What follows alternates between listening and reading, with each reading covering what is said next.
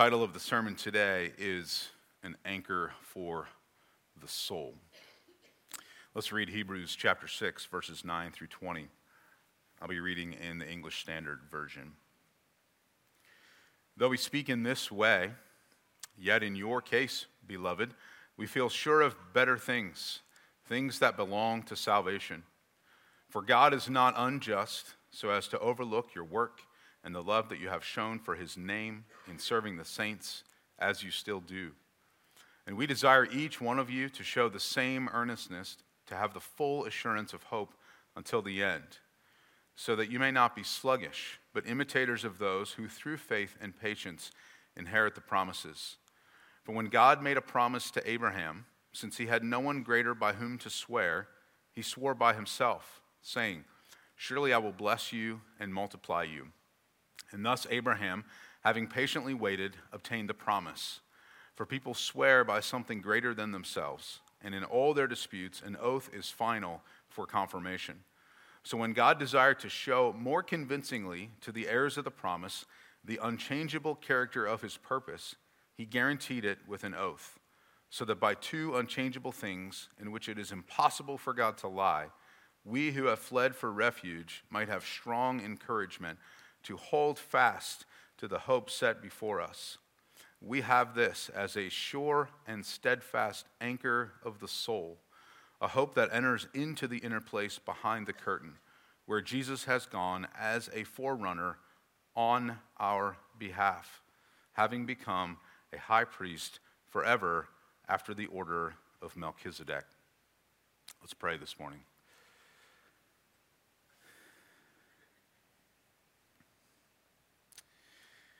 Father God, we come before you this morning. We come humbly. We come recognizing our dependence on you. We come asking for your Spirit to work in our hearts. That as we look into your word today, that through your word and through your Spirit, you would challenge us, encourage us, that we might hold fast to Jesus.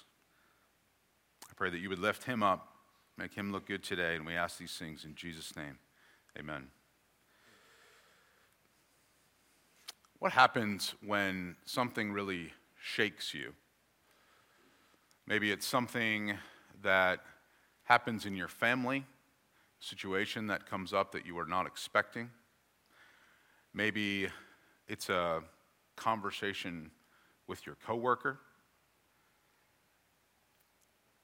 How do you respond in those situations? We've all likely had days where we weren't sure how we were going to make it through. We can't see the way ahead. Storms are raging around us. Despair sets in, threatens to unravel us. It's hard to keep going. If you've ever been in a situation like that, when you feel like it's hard to keep going, a situation where you feel like it's hard to persevere, I got good news for you this morning.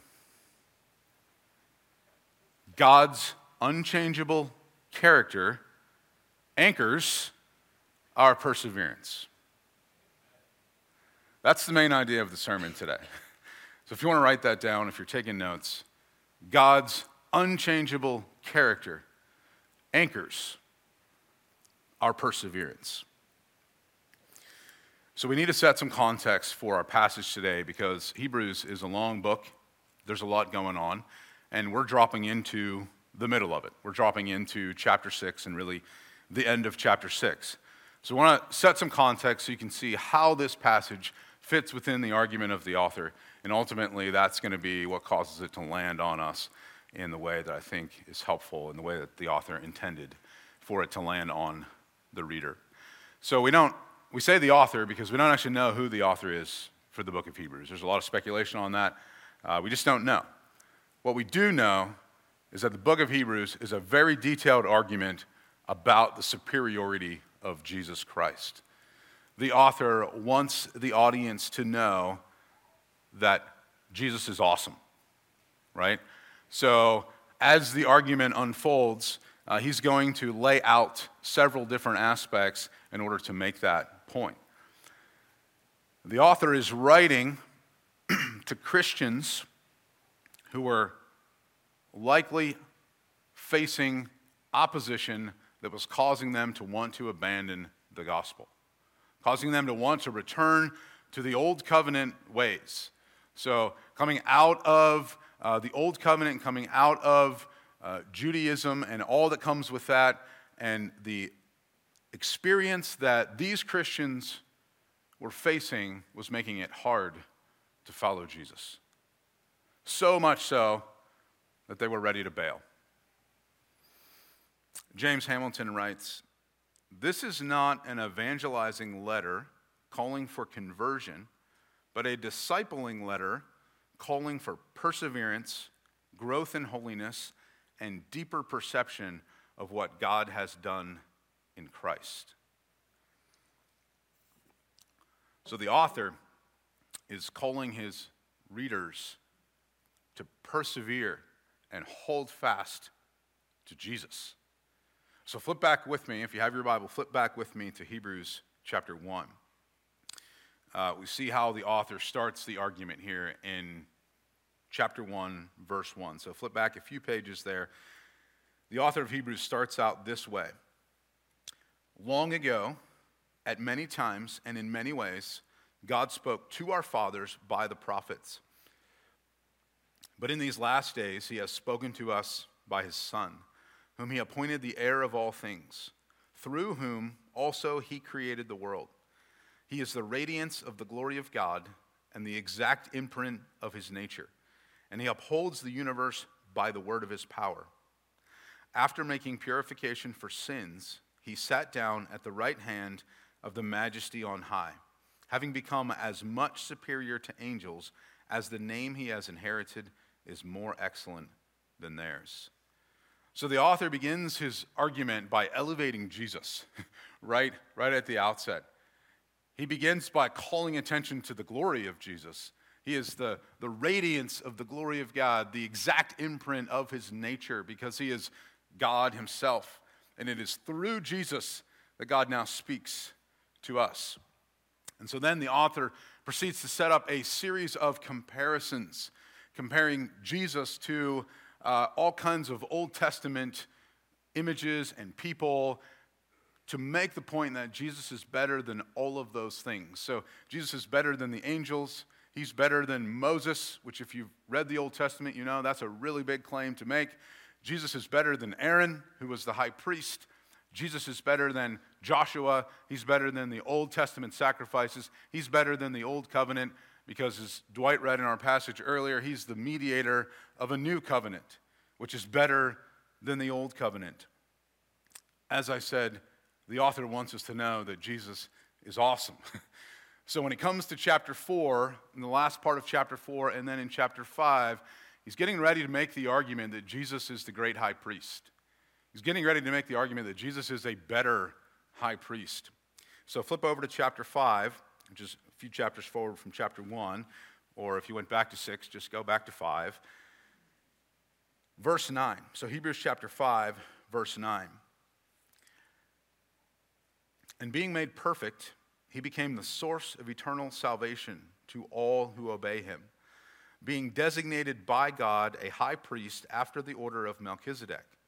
About this, we have much to say, and it is hard to explain, since you have become dull of hearing." So the author's going to move into this argument about Jesus being the better high priest, but there's a problem. So chapter 5, verse 11 begins what is the third warning passage in the book of Hebrews. So spread all throughout the book of Hebrews, there are 5 warning passages. This one is the third one, and it goes all the way to the end of our text today. So it goes from 5:11 all the way to chapter 6, verse 20. So our text is kind of the end of this warning passage. And this is how it ends, chapter 6, verse 20, where Jesus has gone as a forerunner on our behalf, having become a high priest forever after the order of Melchizedek. Which that picks up right where chapter 5, verse 10 left off. So if I can kind of like picture this, frame this for you, chapter 5, verse 10, we're going to talk about Jesus as the better high priest. Chapter 7, verse 1, and really chapter 6, verse 20, we're going to talk about Jesus as the better high priest. So that's the main argument is being interrupted by this warning passage. So it's like a parenthesis in the argument. And then our passage is at the tail end of that. So we already saw that one of the reasons for the warning is because they were dull of hearing. You need to know this, but you're not really paying attention. So that was chapter 5, verse 11. Chapter 5, verse 12, so if we keep reading that, says, "For though by this time you ought to be teachers, you need someone to teach you again the basic principles of the oracles of God. You need milk, not solid food. For everyone who lives on milk is unskilled in the word of righteousness, since he is a child." And then the author goes on to explain some more of that and to kind of tease out some of that. And then he comes to the crux of the warning in chapter 6, verses 4 through 6. And I want to read it because we don't have, it's not our text today. We can't unpack it, but I want to read it because it's really going to inform and have our text come to bear on our hearts. So the crux of the warning starts in verse 4 of chapter 6. "For it is impossible, in the case of those who have once been enlightened, who have tasted the heavenly gift, and have shared in the Holy Spirit, and have tasted the goodness of the Word of God and the powers of the age to come, and then have fallen away, to restore them again to repentance, since they are crucifying once again the Son of God to their own harm and holding him up to contempt." This is pretty serious. This is a pretty serious warning, and it's a lot to kind of wrap your mind around, especially if you've never read this passage before. The reason for reading the warning is because how verses 9 through 20 is going to land on us is completely dependent on us hearing what the author has said. So it clues us into why verses 9 through 20 is coming with so much reassurance and so much talk about holding fast. The opposite of persevering is not persevering, not continuing, falling away. So if we're going to persevere as Christians, if we're going to keep going, is another way to say that, our perseverance must be in something that is immovable. Which brings us back to the main idea for the sermon today. So if you didn't get a chance to write it down before, here it is again. God's unchangeable character anchors our perseverance. And I have 4 encouragements for you today. They all start with keep going. 4 encouragements. They're all anchored in the unchangeable character of God. So here they are. I'll give them to you all at once, and then I'll give them to you again as we unpack it as we go through. Encouragement number 1, keep going because God is not unjust. Encouragement number 2, keep going because God keeps his promises. Encouragement number 3, keep going because it is impossible for God to lie. And then encouragement number 4, keep going because Jesus is presently the anchor for your soul. The first 3 of those emphasize particular characteristics of God that are right in the passage there, just worded the same way. The final encouragement, the 4th one, is like the crescendo of the passage. Because ultimately, the way that we know that God's character is unchangeable is through Jesus and his work on our behalf. So we're going to build to that as we go. Let's get into it here. Encouragement number 1, keep going because God is not unjust.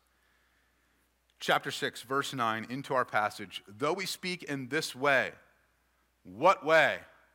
this harsh warning way that he just said, this pay attention to this way. This harsh warning about those who stop persevering. It's impossible to restore them again to repentance. But then he goes on in verse 9 and says, "Yet in your case, beloved, we feel sure of better things." In other words, I don't think what's true of those who are falling away is true of you, based on what I see in your life and what I know about God's character.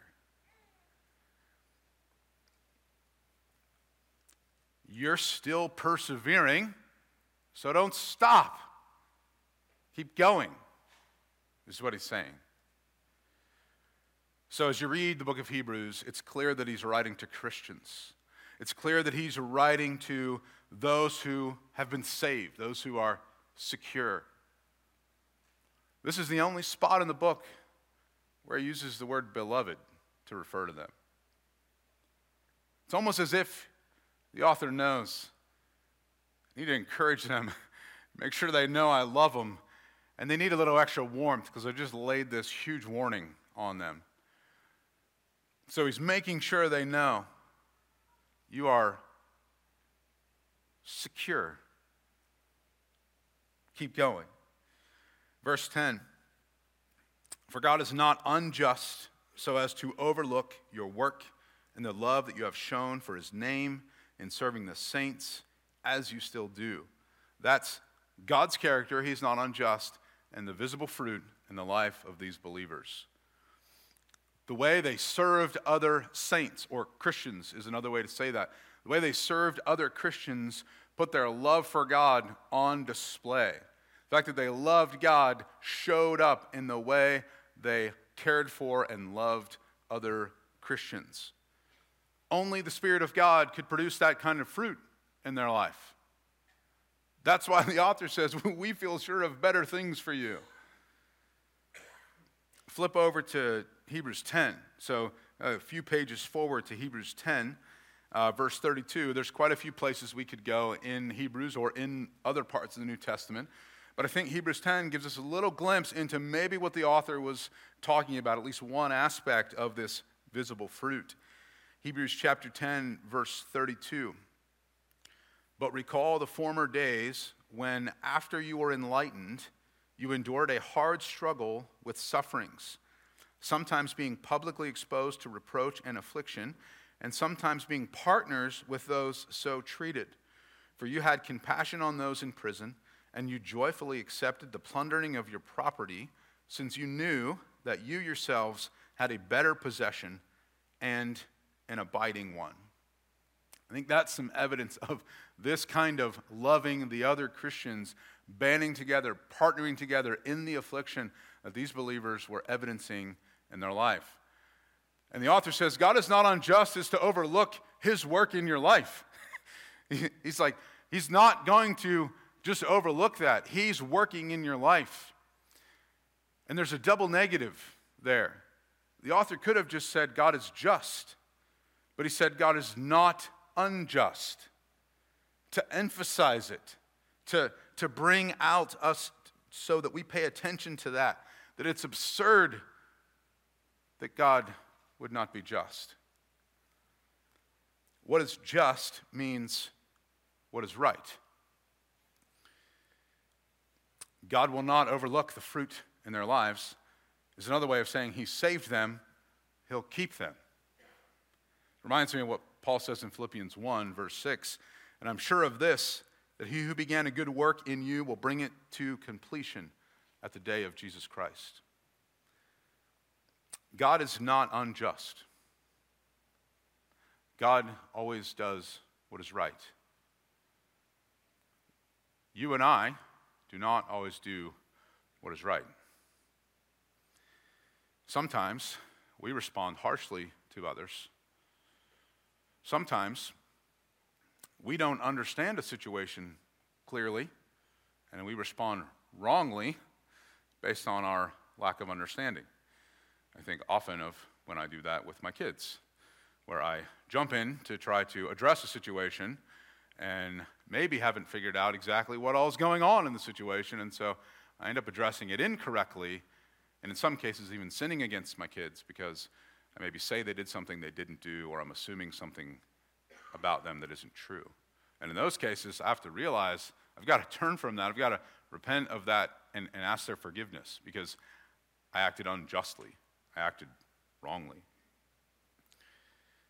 We are not always just. Sometimes we are unjust, but God is not unjust. You might be thinking, what about all of the wrong that we see in the world around us? What about all of the things that we see and experience, and we see others experience that are not right? Why does God allow those things to happen? Those are all legitimate questions. I don't have the answers for those. Here's what I do know. God is not unjust. You can trust his character. Verse 11, as we continue in the passage, he writes, "And we desire each one of you to show the same earnestness, to have the full assurance of hope until the end, so that you may not be sluggish or dull of hearing," if you will, from 5:11, "but imitators of those who through faith and patience inherit the promises." So the author has recognized visible fruit in the lives of these believers. He has recognized a fervor in service, and he's saying apply that same fervor to all of life, to the way you persevere. View those things together, because it's in your serving others that you will persevere. That's the way it shows up tangibly in our lives. We keep going. One commentator writes, one of the most important catalysts of spiritual confidence is spiritual fruitfulness. Results don't make us fruitful. Faithfulness to God and his word make us fruitful. God handles results. So how about personally for you? Perhaps you have labored for many years serving in the church, and you have not received the appreciation or the recognition that you desire. Is God unjust? Perhaps you have been sharing the gospel with family or friends over and over, and perhaps you've received harsh responses or perhaps no response. Is God unjust? Perhaps you have been feeling like giving up lately because things are not going the way you feel they should go. Is God unjust? Perhaps you've been growing weary of giving of yourself to others. What question am I going to ask? God is not unjust. Keep serving others in the church. Keep sharing the gospel, even though you get no response. Keep being faithful, even when you want to give up.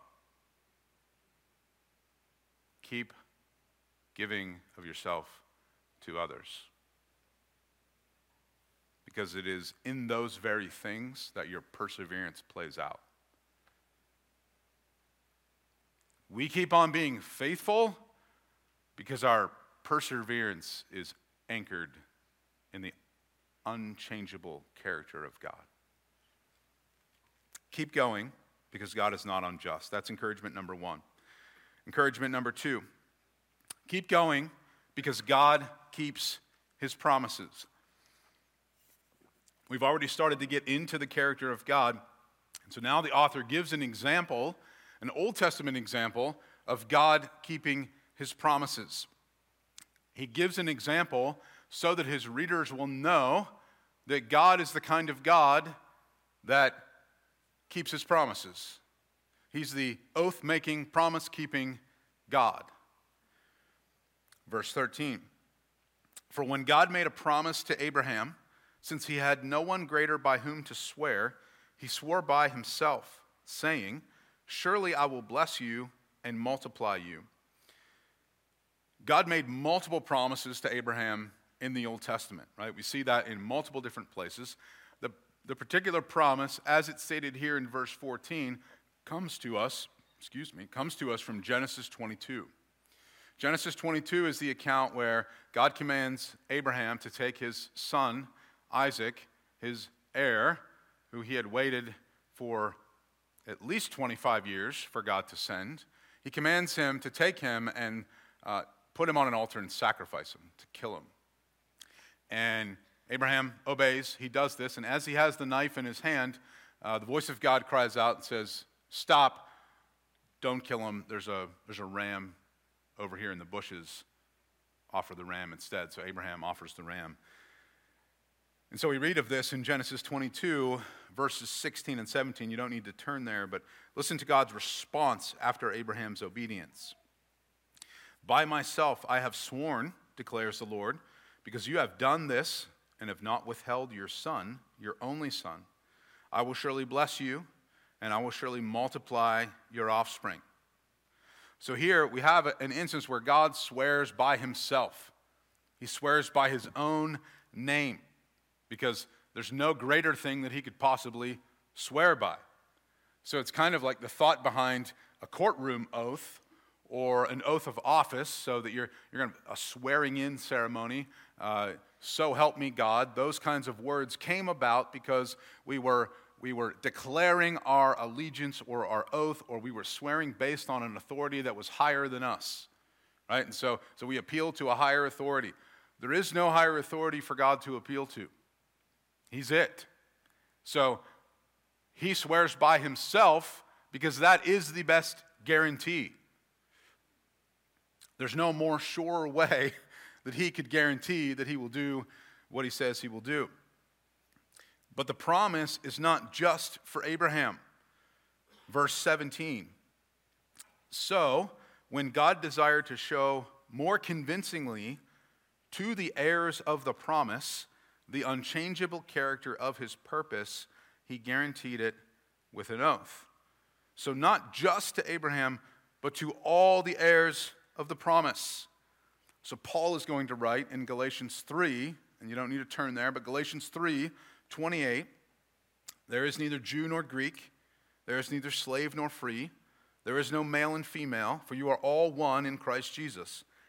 And if you are Christ's, then you are Abraham's offspring, heirs according to promise. The readers of Hebrews, the audience here, would have been included in the heirs to the promise. Christians are heirs to the promise. Has anyone ever made a promise to you and then didn't keep that promise? God never does that. God never fails to follow through on what he says he will do. I fail to follow through on things I say I will do. You fail to follow through on things you say you will do. God does not. You can trust him. He keeps his promises.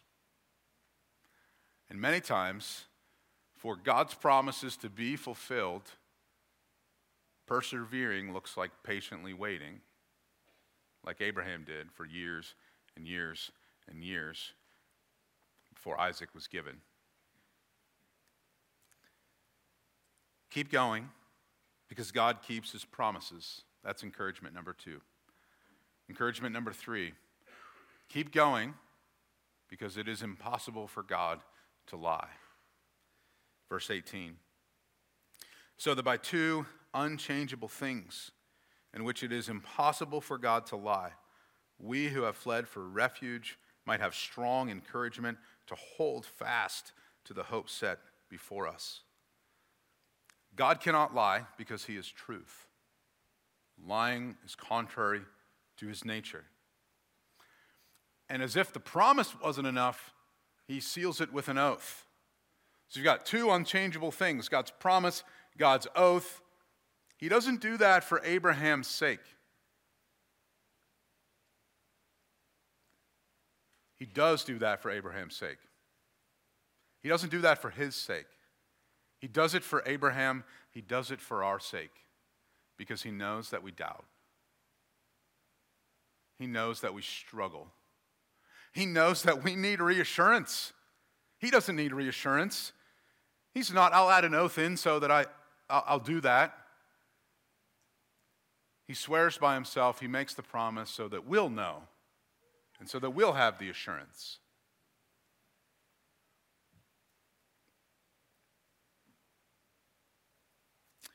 That little phrase, so that. 2 unchangeable things, so that, points to the reason that God gives the promise, the purpose, so that they will hold fast, so that they will persevere, so that they will keep going. Think about someone that you trust. Just kind of get that person in your mind.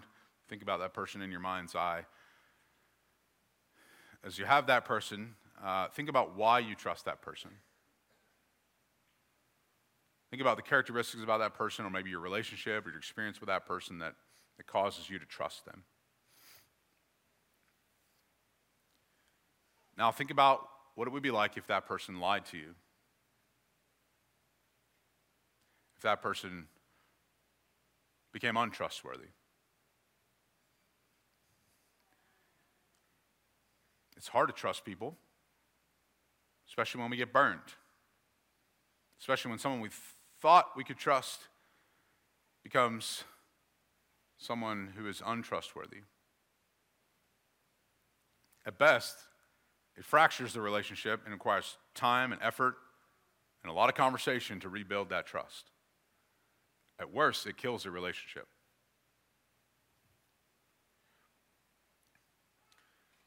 So if you have a hard time trusting God because of your experience with people, remember that God will never deceive you. It is impossible for God to lie. That's encouragement number 3. Keep going, because it is impossible for God to lie. So here's the main idea of the sermon again, as we head into this 4th point. God's unchangeable character anchors our perseverance. But how do we ultimately know that God's character is unchangeable? Key word there is ultimately. How do we ultimately know that God is not unjust?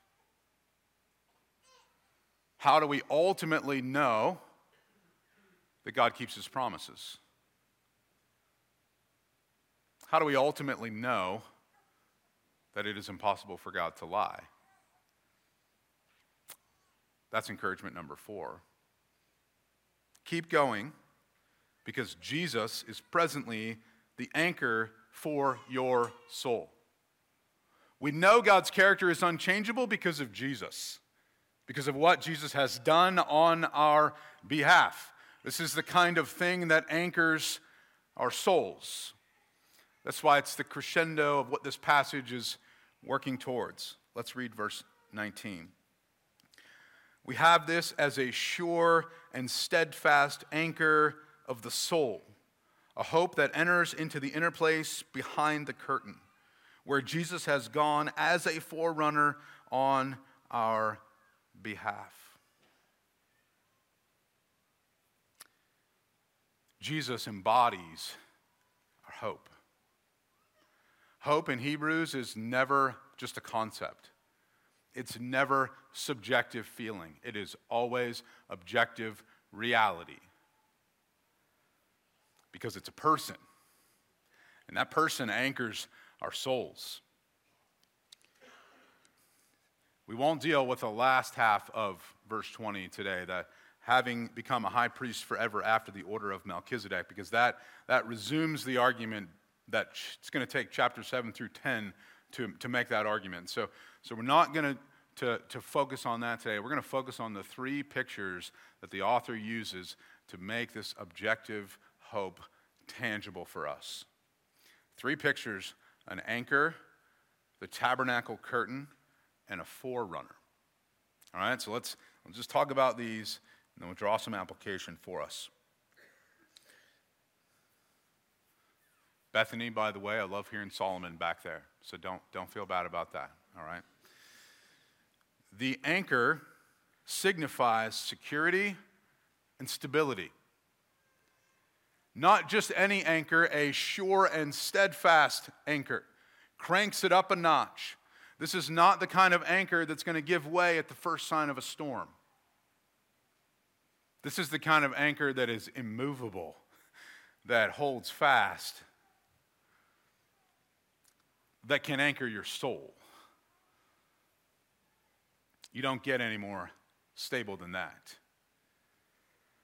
The second picture is the tabernacle curtain. All right, and so in with this analogy brings in all kinds of Old Testament imagery. Right, so there was a veil or a curtain in the tabernacle. There's actually multiple of them, but this particular one is referring to the one that separated the temple, the tabernacle, from the most holy place. And behind that curtain in the most holy place was the presence of God. That's why no one could go in there except for the high priest once a year to make sacrifice for himself and for all the people. And if he didn't do it right, he would die. Because that's how serious God was about his presence. That's how serious God is about his presence. So only the high priest was allowed to enter there, and only one time a year. It was on the Day of Atonement, so you can read Leviticus 16. Hebrews makes incredible connections with Leviticus, so if you've ever gotten lost in Leviticus, read Hebrews and then read Leviticus with it, and it'll blow your mind, okay? Jesus, remember the argument the author is going to make? Jesus is the better high priest. He makes a sacrifice once for all, and he makes that sacrifice for himself, by himself. He is the sacrifice. He went behind the curtain into the most holy place and offered himself. Our scripture reading earlier was from Hebrews 9 that Dwight read. So flip over to Hebrews 9. This is a couple of chapters ahead. And further down in the passage, we see verses 24 and 26. If you ever read through the book of Hebrews, you know, like, you can't really stop anywhere. You just, every sentence, you're like, oh, I got to read that one, because it's just so packed. So we go to verse 24 of chapter 9. For Christ has entered not into holy places made with hands, which are copies of the true things. So we're not actually talking about the tabernacle itself or an actual curtain, right? Although those were pictures. Christ has entered into heaven itself, now to appear in the presence of God on our behalf. Nor was it to offer himself repeatedly, as the high priest enters the holy places every year with blood not on his own, for then he would have had to suffer repeatedly since the foundation of the world. But as it is, he has appeared once for all at the end of the ages to put away sin by the sacrifice of himself. A better high priest, because he offered a better sacrifice that only had to be made once, and it was him. And now he's in the presence of God forever. Remember in Hebrews 1, we read, After making purifications for sin, he's seated at the right hand of the Majesty on high. His work is done.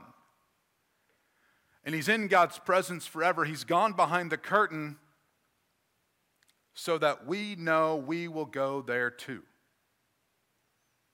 which is the idea of the forerunner, which is the third picture. What does a forerunner even mean? It's basically one who goes ahead to make a way so that others can follow.